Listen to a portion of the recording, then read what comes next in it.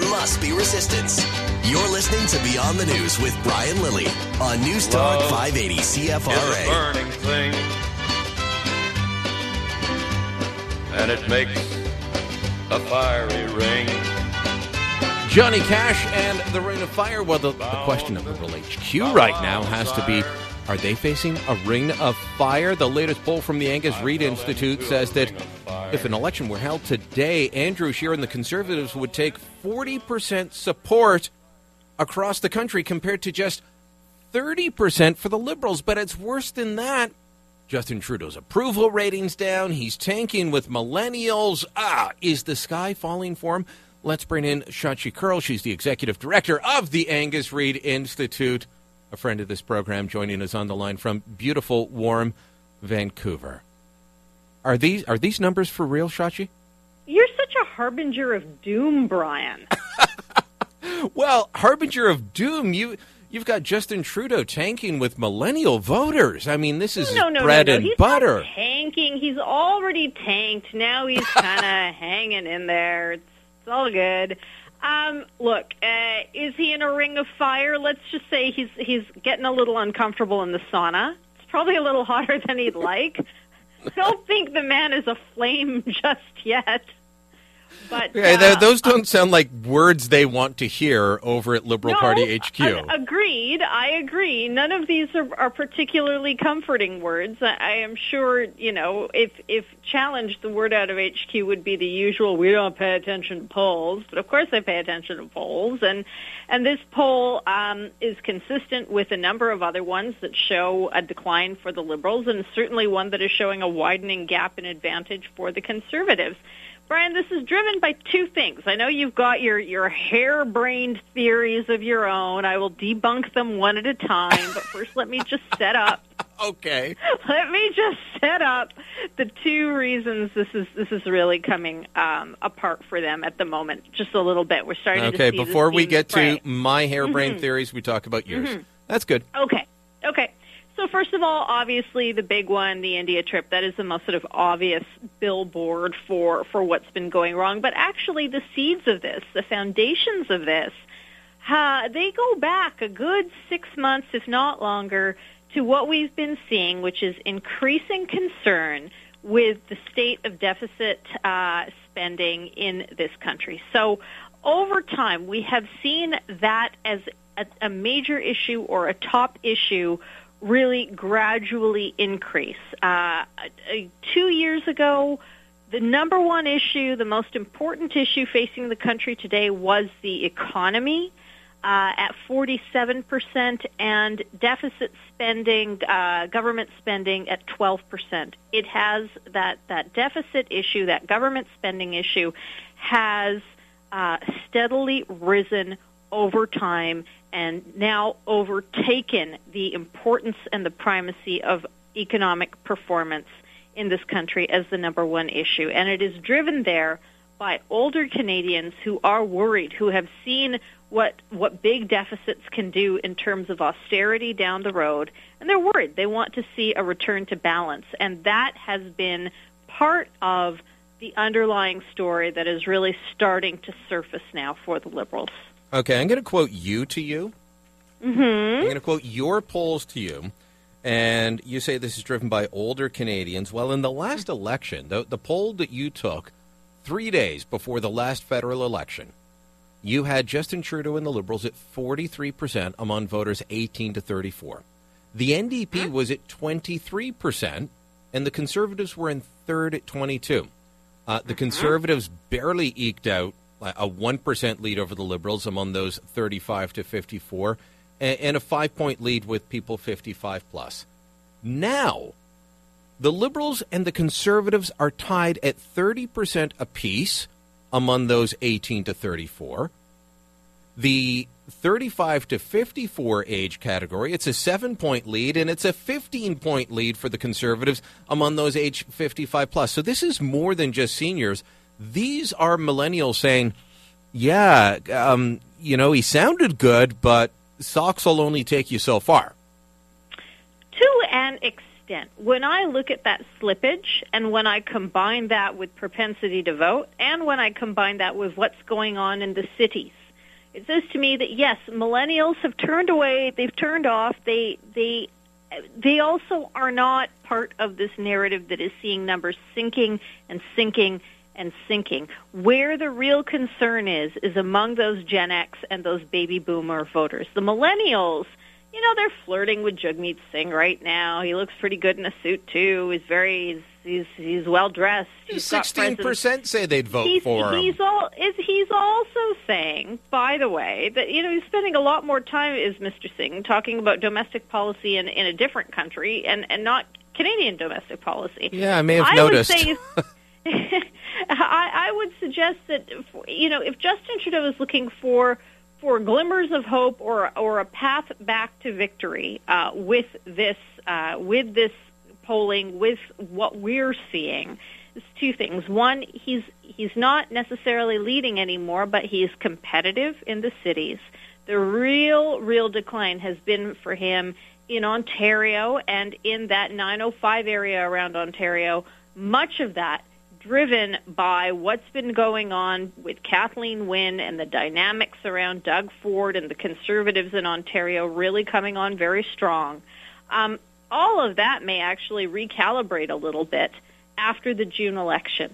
If we see the progressive Conservatives in Ontario form government, what that actually does is it has the impact of galvanizing center and center-left voters, bringing them back together, saying, okay, we took this one black eye in the Ontario election. We've got to get it together. We've got to recalibrate and get ready for the federal election because we don't necessarily want to see a big wave of blue shadowing the entire country. This is what Ontario Liberals will be saying. We know there isn't a lot of daylight between the provincial and the federal party in that province, and so they may be prepared to take a lump on the Ontario election provincially and then come back together and regroup and use Doug Ford, if he's elected in June, as a foil against Justin Trudeau in the 2019 election. I could absolutely see that happening, and I want to get into some regional numbers in a minute, but let's look at cities versus rest of Canada before we go provincial. Mm-hmm. You lump together Toronto, Vancouver, and Montreal, the three biggest cities. They tend to be more liberal-oriented than Conservatives, and you've got the Conservatives at 28, the Liberals at 27. Rest of Canada, it's a 13-point lead for the Conservatives outside of those three big cities. Mm-hmm. Andrew Scheer's not setting the world on fire. Is this just people taking Justin Trudeau's act that we saw on display in India and saying, you know what, it's wearing a little thin, the deficit spending is out of control, your selfies, your socks, all of it. They're just saying, I don't know. It's not what I'd hoped for. I call it the parking lot syndrome or the parking lot factor. At the moment, they're parking their vote theoretically somewhere else. Now, are they going to go and go get their vote back and drive it to where they want to drive it to in an election? Brian, we've got 18 months until an election federally. Like, that is an age. That is a millennia. That is an epoch in the lives of politicians. Absolutely. So, there are some things that could go differently.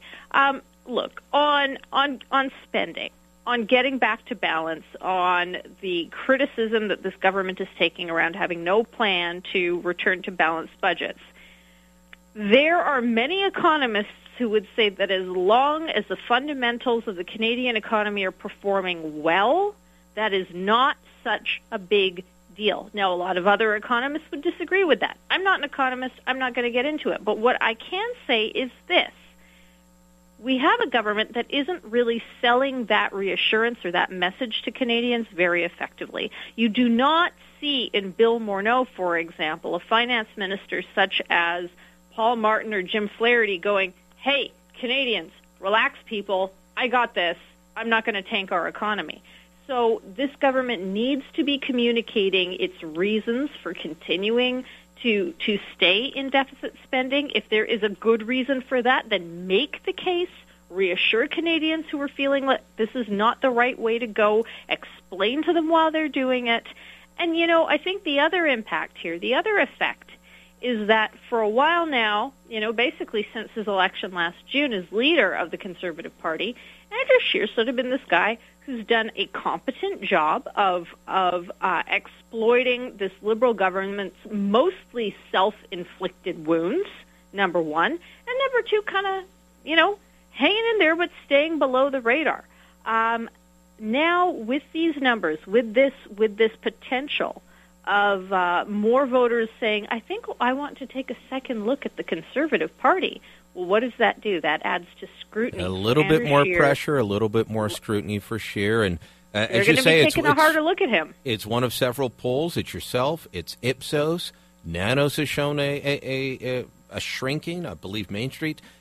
You mentioned deficit spending, that they're not selling it. And I'm not sure that today's throne speech in Ontario, where Kathleen Wynne promised everything but free oil changes and ponies for the voters if they will just elect her. Universal oil changes. That sounds awesome. Yeah, universal ponies and universal oil changes for all drivers in Ontario. Those were the only things missing from the throne speech, and they're going back into deficit just before an election. Why? Ooh, maybe because they're unpopular. So that's not going to help the narrative. And in Ontario right now, you've got this split, a 14-point difference. The Conservatives with a 14-point lead, 10 points in Manitoba. Let me do the quick math here. That's 26 points in Saskatchewan. This is unreal. It's 48 points in Alberta, and it's not even a commanding lead in Quebec. I mean, it's almost a three-way race. The only place the Liberals have a solid lead anymore is Atlantic Canada. Which is a place they've always been safe. You can't win, except for, 97 when they took away EI. You can't win an election just on Atlantic Canada. No, you can't. So this is a big, they've got to recalibrate. 18 months is a long time, but when you're that unpopular in so many regions, especially the regions with people in them, that's tough to overcome. The only thing I'll say is this: I don't disagree with you, but here's the thing: you'll know, and for our listeners, we took a look at where Trudeau has stood relative to premiers of the past, about 30 months into their mandate or term. So you've got Trudeau at 29 months. You've got Harper. We looked at him at 28 months. Chrétien at the 28-month mark, and Brian Mulroney at the 30-month mark. Brian Mulroney's disapprove numbers were 62%. His approval numbers were 27%. This was 30 months in. This was March 1987. And then we had the free trade election in 88. Exactly. And he got a bigger majority, didn't he? And got a bigger majority. So, I would say a couple of things here. First of all, the belief that Justin Trudeau could not push Canadians to a point where they would seriously start kicking the tires of some other parties and different leaders, well, that was always possible, and now we're seeing it happen.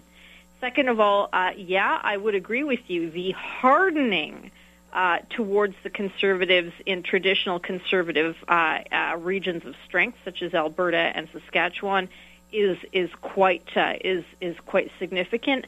The continued drops in Ontario, really again predicated by dissatisfaction with the Wynne government, is serious business for these Liberals. But for anyone at Conservative Party headquarters to be, popping bottles of Moet Chandon too quickly, I would suggest that they might want to stick to light beer for the time being, because there's a long way to go. I know some of the guys there, that's probably what they would pop, but they're also very pessimistic and might not pop anything. So you've got an interesting 18 months ahead of you until the next election, Sachi. This is going to be fantastic, topsy-turvy times. It's never boring, Brian. It's never boring. I love my work. We'll talk to you again soon. All right, take it easy. All right, drop us a line. Let us know what you think of these latest poll numbers. Will they hold? Are they going to shift? Will it go after the Ontario election? Will it shift back to Justin in Ontario? Beyond the News at CFRA.com. I'm Brian Lilly. Back in moments.